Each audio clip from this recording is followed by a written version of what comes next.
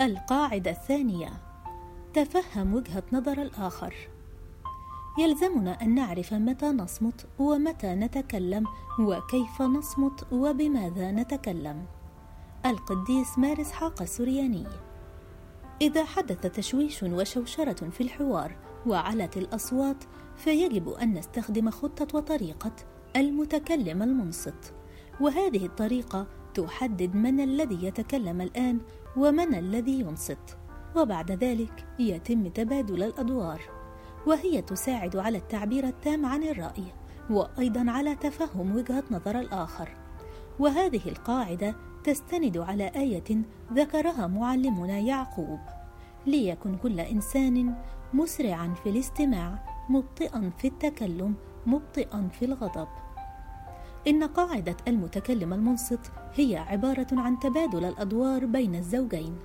فمثلا يتكلم الزوج خلال مدة يتفقان عليها، ولتكن مثلا 15 دقيقة، بينما تستمع الزوجة خلال هذه الفترة، وهذا لا يعني ألا تتكلم أبدا خلال هذه المدة.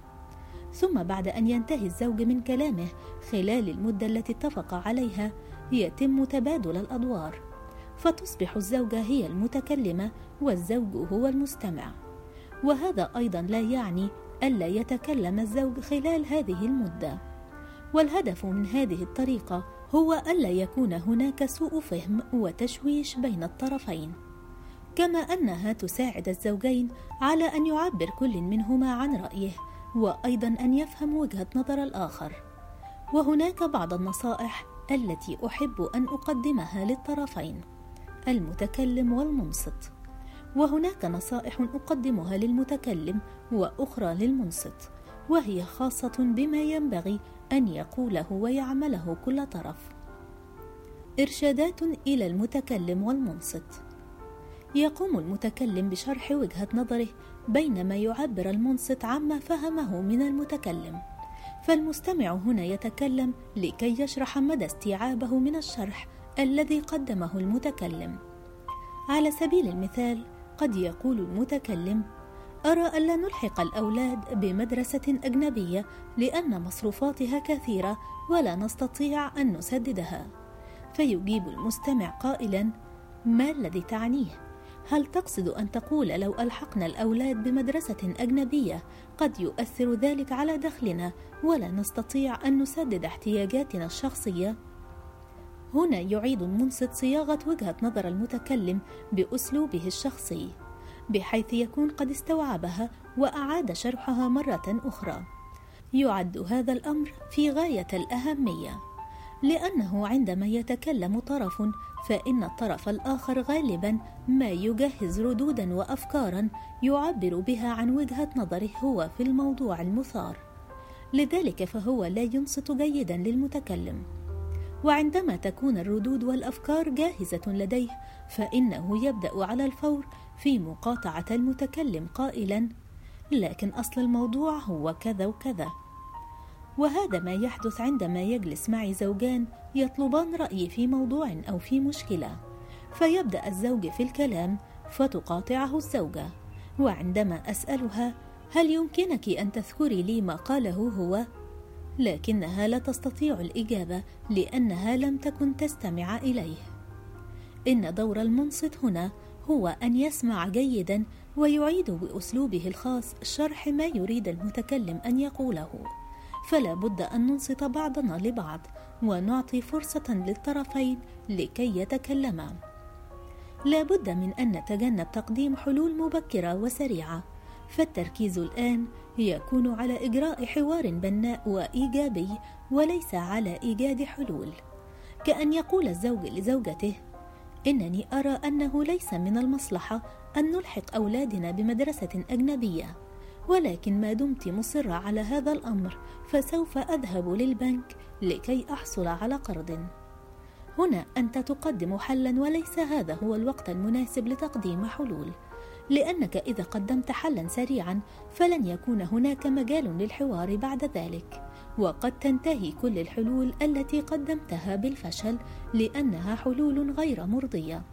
لذلك ننصح بعدم تقديم حلول مبكرة وسريعة، وليكن التركيز كله منصبا على الحوار الإيجابي والبناء وعلى تفهم وجهة نظر الطرف الآخر.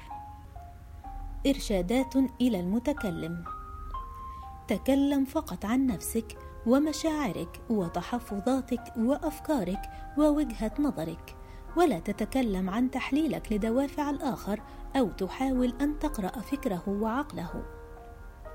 لا تحاول أن تحلل دوافع الطرف الآخر أو أن تقرأ ما يقول في عقله وتقول له بل أنت تقصد كذا وكذا. ليس هذا هو الوقت المناسب، لكن يجب أن تتكلم فقط عما تشعر به، فتقول مثلا: لقد جرحت من كذا وكذا. تحدث عن تحفظاتك واشرح بأن لديك تحفظا على هذا الموضوع أو ذاك بسبب كذا وكذا. اعرض وجهة نظرك تجاه هذا الأمر. لا تتكلم لفترات طويلة، بل حاول أن تكون مختصرا ومحددا، لأن الطرف الآخر قد يفقد تركيزه إذا ما استرسلت في الحديث بدون توقف لمدة نصف ساعة. كن محددا في عرض وجهة نظرك. عبر في جملة محددة ومختصرة عما تريد أن تنقله للطرف الآخر. مثلا تقول لها: إنني أرى أن المدرسة الأجنبية تشكل عبئا ماليا علينا. ليس هناك داع أن تقول لها: السبب هو أنك تغارين من فلانة لأن أولادها في مدرسة أجنبية. هذا الكلام لا يفيد شيئا سوى أنه يؤذي ويجرح مشاعر الطرف الآخر، وهذا ما أشرنا إليه سابقا، أنك تحاول أن تحلل دوافع الطرف الآخر وأن تقرأ ما يدور في عقله. توقف عن الاسترسال في الحديث واسأل المنصت عما فهمه، وإذا شعرت أنه لم يفهمك فاطلب بوداعة أن تعيد شرح وجهة نظرك مرة أخرى حتى يتفهمها تماما. يجب أن يتوقف المتكلم بعد كل نقطة من حديثه ليسأل المنصت: هل أدركت وجهة نظري؟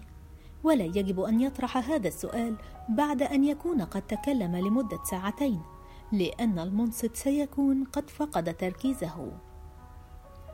إرشادات إلى المنصت: اشرح ما فهمته فقط، لأن الوقت الآن ليس مجالا لنقد المتكلم أو حتى لكي تطرح أسئلة.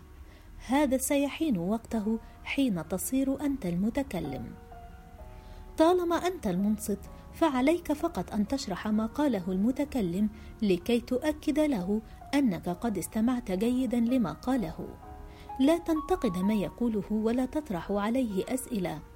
وارجئ ردودك الموضوعية أو أسئلتك حتى يحين دورك في الكلام. تذكر أن دورك الآن هو الإنصات. إن بدرت من المتكلم كلمة سببت لك ضيقا فلا تعبر عن ضيقك هذا بكلمات أو حتى بملامح وجهك. عندما يحين دورك في الكلام يمكنك أن تعبر عن مشاعرك وتقول له مثلا: إن هذه الكلمة التي قلتها قد جرحت مشاعري. اعلم أن تفهمك لوجهة نظر الآخر لا يعني الموافقة عليها. كما سبق وذكرت فإن هذه الطريقة مبنية على قول القديس يعقوب: ليكن كل إنسان مسرعا في الاستماع، مبطئا في التكلم، مبطئا في الغضب. لذلك يجب أن تنصت وتستمع، وأيضا أن تتحكم في رغبتك بأن تتكلم وتبدي رأيك، ومن ثم يجب أن تتحكم في نفسك وتسيطر على هذه الرغبة. لا تعبر الآن عن غضبك وضيقك من كلام المتحدث، بل انتظر حتى يحين دورك في الكلام، وحينئذ يمكنك أن تعبر عن مشاعرك. إن هذه الطريقة التي أحدثكم عنها، المتكلم المنصت، لها فوائد عديدة.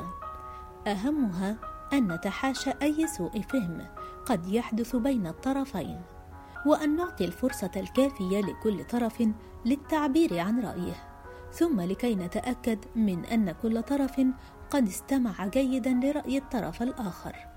لذلك فمن المفيد جدا أن نستخدمها عند مناقشة بعض الأمور التي كانت شائكة وعسيرة في الماضي. أحيانا نستخدم هذه الطريقة عندما يحدث تصعيد في المشاكل، لكن الإنسان الحكيم لا ينتظر إلى أن تزداد الأمور سوءا ويحدث تصعيد، ثم يبدأ بعد ذلك في استخدام طريقة المتكلم المنصت. هناك آية مذكورة مرتين في سفر الأمثال بنفس المعنى مع تغيير كلمة واحدة. يقول: الذكي يبصر الشر فيتوارى، والحمقى يعبرون فيعاقبون. أمثال 22:3. الذكي يبصر الشر فيتوارى، الأغبياء يعبرون فيعاقبون. أمثال 27:12. وهذا يعني أن الحكيم أو الذكي عندما يدرك أن المناقشة سوف تتصاعد حدتها وسوف ينتج عنها شر، فإنه يبادر إلى استخدام طريقة المتكلم المنصت.